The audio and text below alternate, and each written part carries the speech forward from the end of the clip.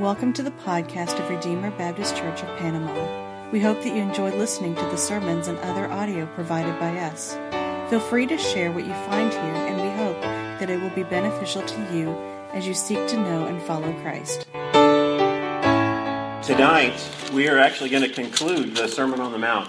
I didn't come to the week planning on finishing up the Sermon on the Mount tonight. I actually thought we would probably spend a couple more weeks on it. But as I studied it, I started to see how it just kind of all fit together with one unifying theme. And really, whenever I read the Bible, we should see it as a unity. We should see it as something that fits together from Genesis to Revelation. Each book should have its own internal consistency.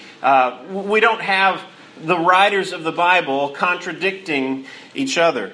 And here in Jesus' Sermon on the Mount, as we've been going through it, I think maybe I was guilty of not seeing the unity that was there. I think whenever I approached the Sermon on the Mount, before preaching through it this time, I think that I would come to it and I would see these disconnected parts instead of seeing the whole and how it all fits together.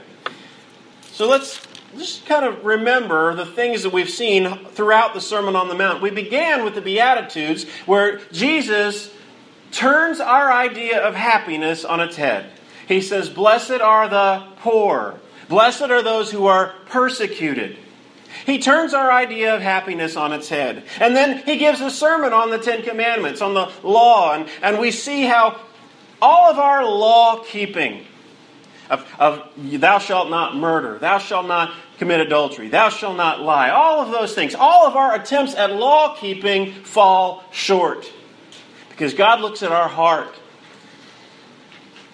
Maybe we've never killed anybody, but we've been angry. Maybe we've never committed adultery, but we have lusted.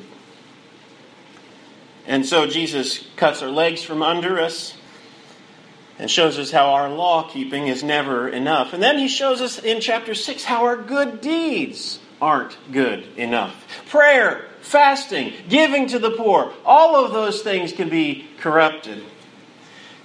Because we do those things for our own glory instead of for the glory of God. He tells us not to worry, and how worrying itself is a lack of faith. He tells us not to lay up treasures for ourselves in heaven.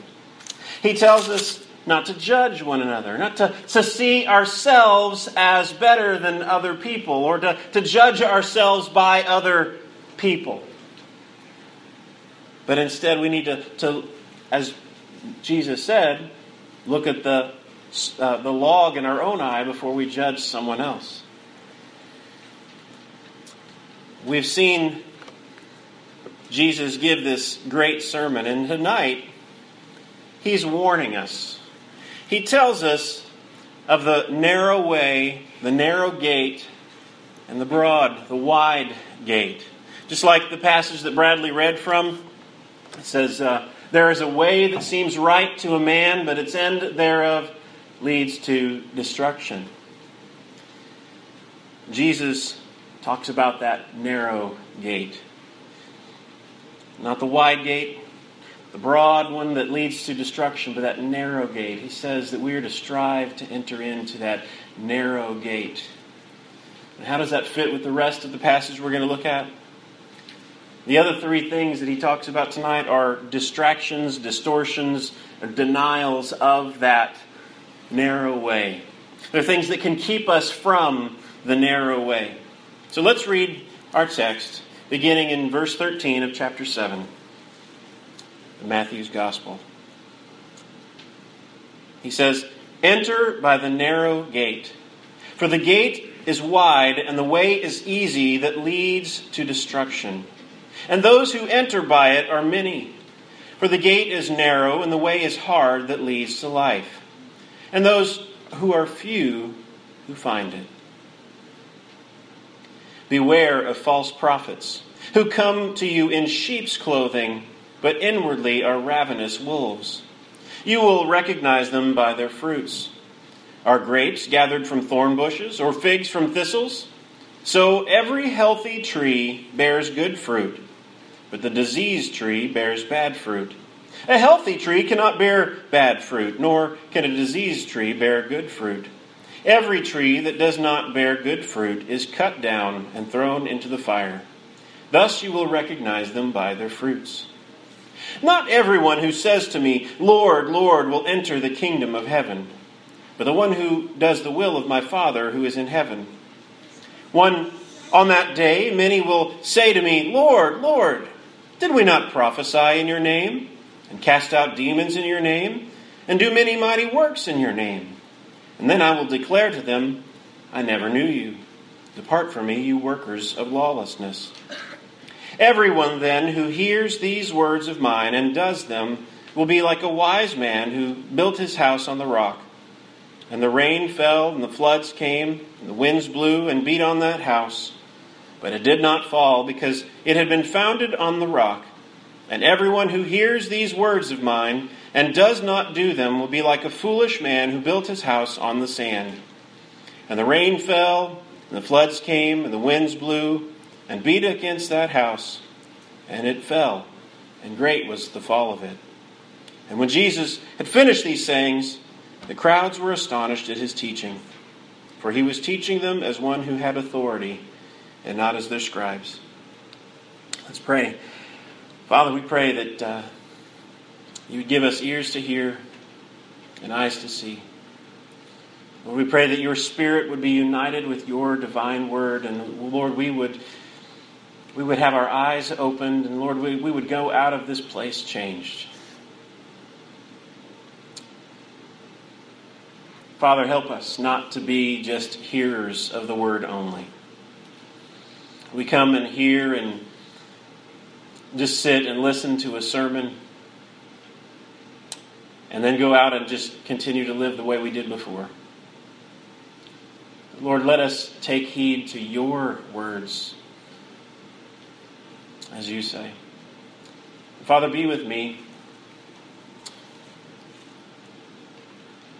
Lord, your word says that the people were amazed when Jesus taught, because he taught as one who had authority and not as the scribes. Lord, I stand as a man who I don't have any authority in myself, except to point to the book, to the scriptures. And Lord, I pray that you would help me, preserve me from error. I pray that you would help me to have confidence in your word, to speak it boldly. Lord, I pray that you would forgive me when I err, and give me strength tonight to preach your word. In Jesus' name, amen.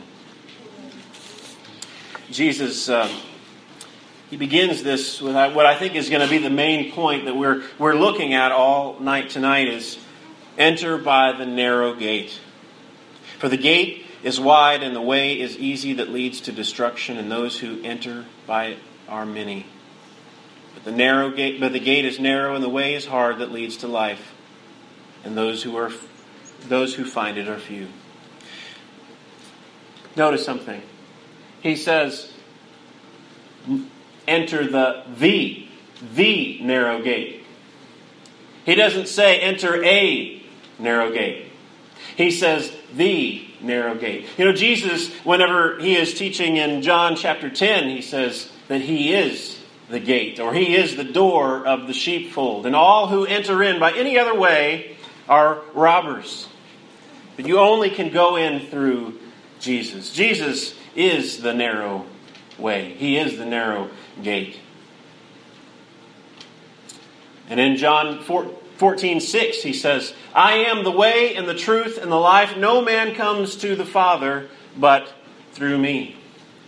When Jesus here says, enter in the narrow gate, he is making a claim to exclusivity.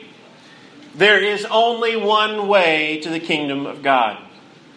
We cannot be saved any other way than through Jesus Christ. We cannot be saved through Buddha. We cannot be saved through Muhammad. We cannot be saved by Joseph Smith. We cannot be saved in any other way other than through faith in Jesus Christ. He is the way. He is the narrow way. The other thing we see here, it says the way is wide and easy that leads to destruction. All of those other ways, they lead to destruction. And what we see is most of the human race, throughout all of history, most of humanity has been going down this road that goes down the wide way that leads to destruction. It's easy to go to hell. It's easy to go down the wide road to destruction. What do we have to do that? We just do what we want to. We just do what we want to. It just comes natural. We just keep going along with the flow. We live just like the culture, just like everybody else around us. And we just follow right down like sheep to the slaughter, down the wide road to destruction. But the way is narrow that leads to life. We have to swim upstream. We have to go against the flow to be able to follow Jesus. We look to Him. We look to Him alone. Then Jesus begins to describe what I think is a distraction from the narrow way. He says in verse 15, "Beware of false prophets who come to you in sheep's clothing, but inwardly are ravenous wolves. You will recognize them by their fruits. Are grapes gathered from thorn bushes or figs from thistles? So every healthy tree bears good fruit, but the diseased tree bears bad fruit. A healthy tree cannot bear bad fruit, nor can a diseased tree bear good fruit.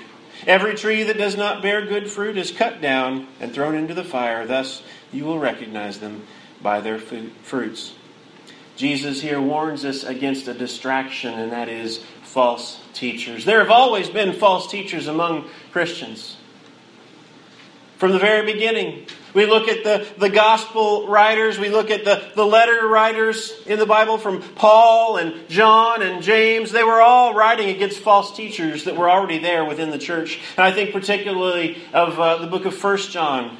John, he writes against those who deny that Jesus came in the flesh. They were a group that they had a distortion of the view of who Jesus was. They say that God, He couldn't possibly have become flesh. That He couldn't have possibly become a human being. He must have just appeared to be a human, like some kind of phantom or something. Because they had the idea that flesh is evil, and spirit is good. And so spirit, God who is spirit, could never become flesh. Well, John writes against this, and he says, how do you know the spirit of the Antichrists? That's a small a. John says there are many Antichrists that have come. How do you know the difference between the spirit of Antichrists and the Spirit of God? It's the one who has the Spirit of God is the one who confesses that Jesus Christ has come in the flesh. And then there's other distortions that or distractions from the narrow way that have to do with false teachers. A few hundred years later, around 300, 400 AD, there was false teachers that taught that Jesus wasn't really God. Believers, Christians, have always believed that Jesus is God, that God Himself took on flesh. He became a human being. But there were those who denied that. They said, how could a God who is one be three? Father, Son, and Holy Spirit. And so they denied the Trinity and they preferred a view that basically God is just one, and that Jesus may have been some kind of creation, maybe the highest creation, the best creation, but just another creation and not God Himself. And that's false teaching, and it is the way to destruction. And then Another couple of hundred years, we're talking about 500, 600 AD, you have Islam coming on the scene. Muhammad came, and he had heard about Christianity, had heard about Jesus, and the Christians that he had contact they were themselves falling into some of the false teachings. And so Muhammad, he taught that Jesus was just a good man, a prophet, maybe even the greatest of the prophets, but he wasn't God. And they denied that Jesus was God. And then, in our own day, I'm going to name some names of different religions that are still around today. I mean, of course, Islam is around today, but those who would claim to be Christians, who use the Bible, who call themselves, if you ask them, they'd probably say they were some type of Christian. But Mormonism is one. Mormonism, you have Joseph Smith who comes up with this religion. He's a false teacher. It's a way to destruction. Mormonism does not hold the same view of Jesus that Christians have always believed. Mormonism teaches that God was once a human being. I saw the thing you shared on Facebook. That God was once a human being, and he just lived a good life as a Mormon and was able to achieve godhood, and then how somehow he was able to populate this planet full of his spirit children, and he sent Jesus as one of those spirit children who was a brother to Satan. It's not Christianity. That's not the way that the Bible teaches. Yet they use the Bible. They'll talk about the gospel. They'll talk about Jesus. But they don't mean the same Jesus we do. It is a distraction from the narrow way. And then Jehovah's Witnesses as well. They are basically just repeating the same heresy that happened in the 300 or 400 area where they taught that Jesus wasn't really God, that maybe he was just the greatest of all the creations, but he wasn't God himself. And then something that is more subtle, something that creeps into the church more subtly, more deceptively, is the prosperity gospel. Those preachers on TV, you may see them wave their Bible. I'm not going to name names, but a lot of the things on TBN, I'm just saying it. If these prosperity preachers who say, send me your money and God will bless you. And they've turned the gospel into a business. Getting money for themselves, trying to get jets and things like that. I'm giving away a name. I didn't have to say it. This is false teaching. It leads to destruction. We are warned by Jesus, stay away from false teachers, false prophets. They come as sheep in sheep's clothing, but inside they are ravenous wolves. They will distract you. They will pull you away from the narrow way. Then Jesus says in verse 21, not everyone who says to me, Lord, Lord, will enter the kingdom of heaven, but the one who does the will of my Father who is in heaven. On that day many will say to me, Lord, Lord, did we not prophesy in your name, and cast out demons in your name, and do many mighty works in your name? And then I will declare to them, I never knew you. Depart from me, you workers of lawlessness. Isn't that scary? Isn't that scary? You know, what's scary to me is these guys, they actually had their theology right. They knew who Jesus was. They said, Lord, Lord. And that was an empty thing. The Lord was the name for God, the God of the Old Testament. When they say, Lord, Lord, they're saying, we know who Jesus is. What's the problem with them? Jesus says he never knew them. What is the hint that we have to why they were turned away? Why they were going down the broad path that leads to destruction? I think it's a distortion of the narrow way. It's a distortion called legalism. or moralism. Jesus said, on that day many will say to me, Lord, Lord, did we not prophesy in your name and cast out demons in your name and do many mighty works in your name? What were they pointing to? They were pointing to themselves. They were saying, look what I did. I cast out demons in your name. I did many miracles in your name. Jesus says, depart from me, I never knew you. We cannot trust in any other thing other than Jesus shed blood and righteousness for us in order to be saved. We cannot trust in our own works and our own goodness and our own moralism. That's the point Jesus was making in the earlier part of the Sermon on the Mount. We cannot be good enough. We cannot keep the law good enough. It is only through the blood of Jesus. Our good works can't get us into heaven. Being a church member can't get us into heaven. Getting baptized can't get us into heaven. Teaching a Sunday school class can't get us into heaven. Being a preacher can't get us into heaven. Grandma's prayers can't get us into heaven. None of those things can get us into heaven. But only Jesus. Only Jesus shed blood and righteousness. We don't look to ourselves. We don't look to any condition in ourselves, how good we are to present before God.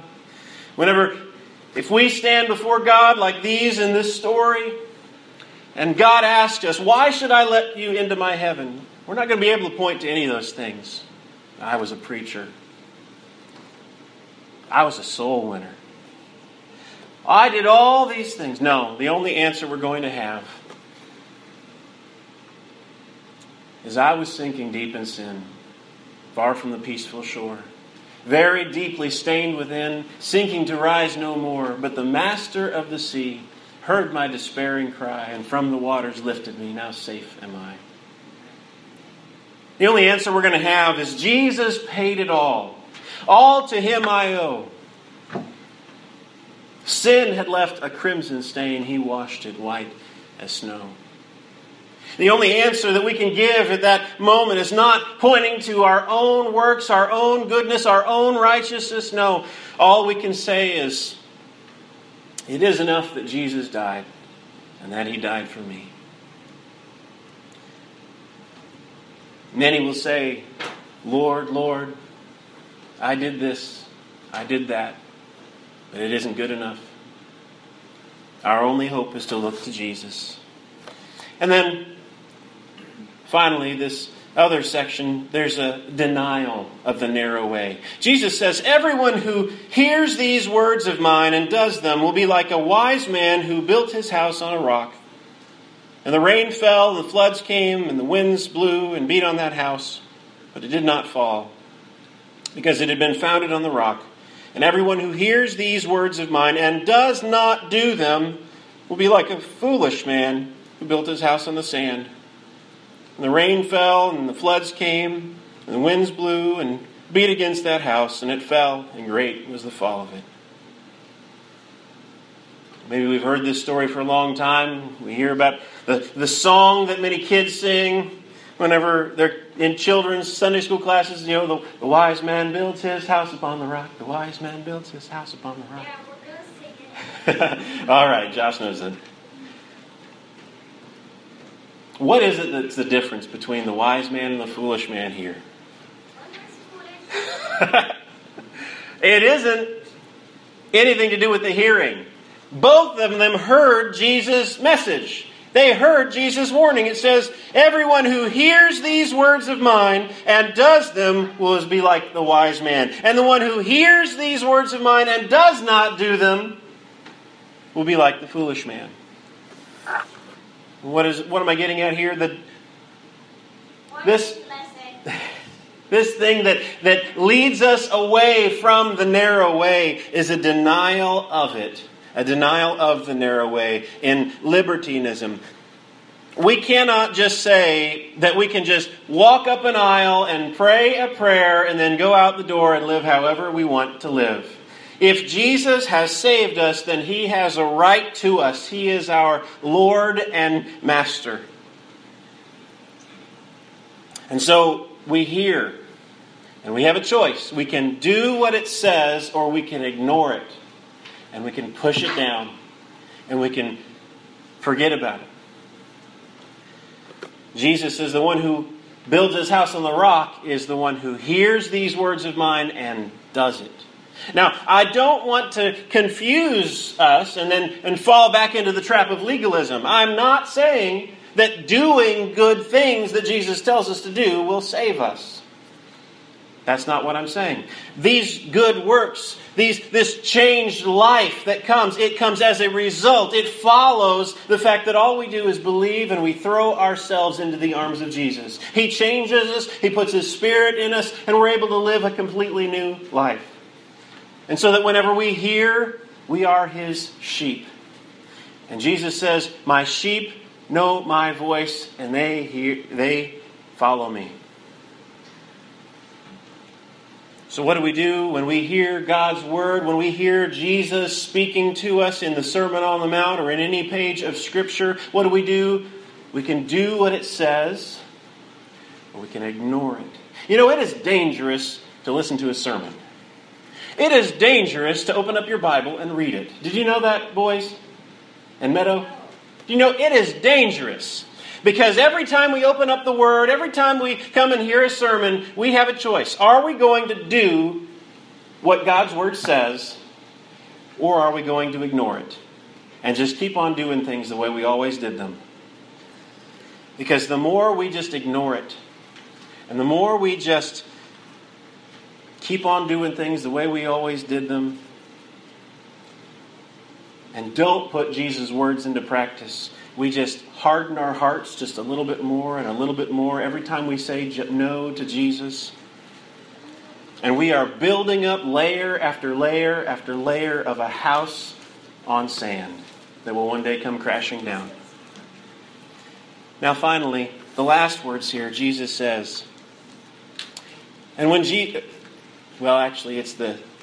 Matthew who says it at the end of the sermon. He says, and when Jesus finished these sayings, the crowds were astonished at His teaching, for He was teaching them as one who had authority, and not as their scribes. Jesus was different than any other teacher.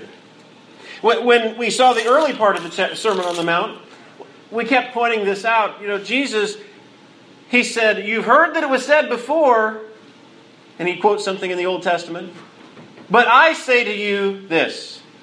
Jesus had authority when He taught. He didn't just say, well, so-and-so says this, and so-and-so says this. No. He came and He said, I say to you. He had authority. Well, me, as a preacher, when I stand up here, I am not Jesus. Sorry to disappoint you. I fail many, many times. And who knows, there might have been something I said that was wrong in this sermon today.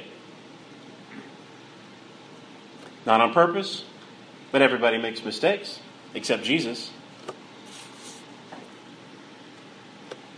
Jesus had authority. And when I preach, my aim is try to stay as close to the text as possible. A lot of guys, they just tell a lot of stories and try to make points from these stories all over the place. I try to stay as close to the text as possible because the authority is not in me or anything that I say. The authority is in what Jesus said and what Jesus says through His Word. So every time we come, you can give or take what I say. You can go into one ear and out the other, and it doesn't matter what Jared says. But it matters what Jesus says. The Bible is a living book.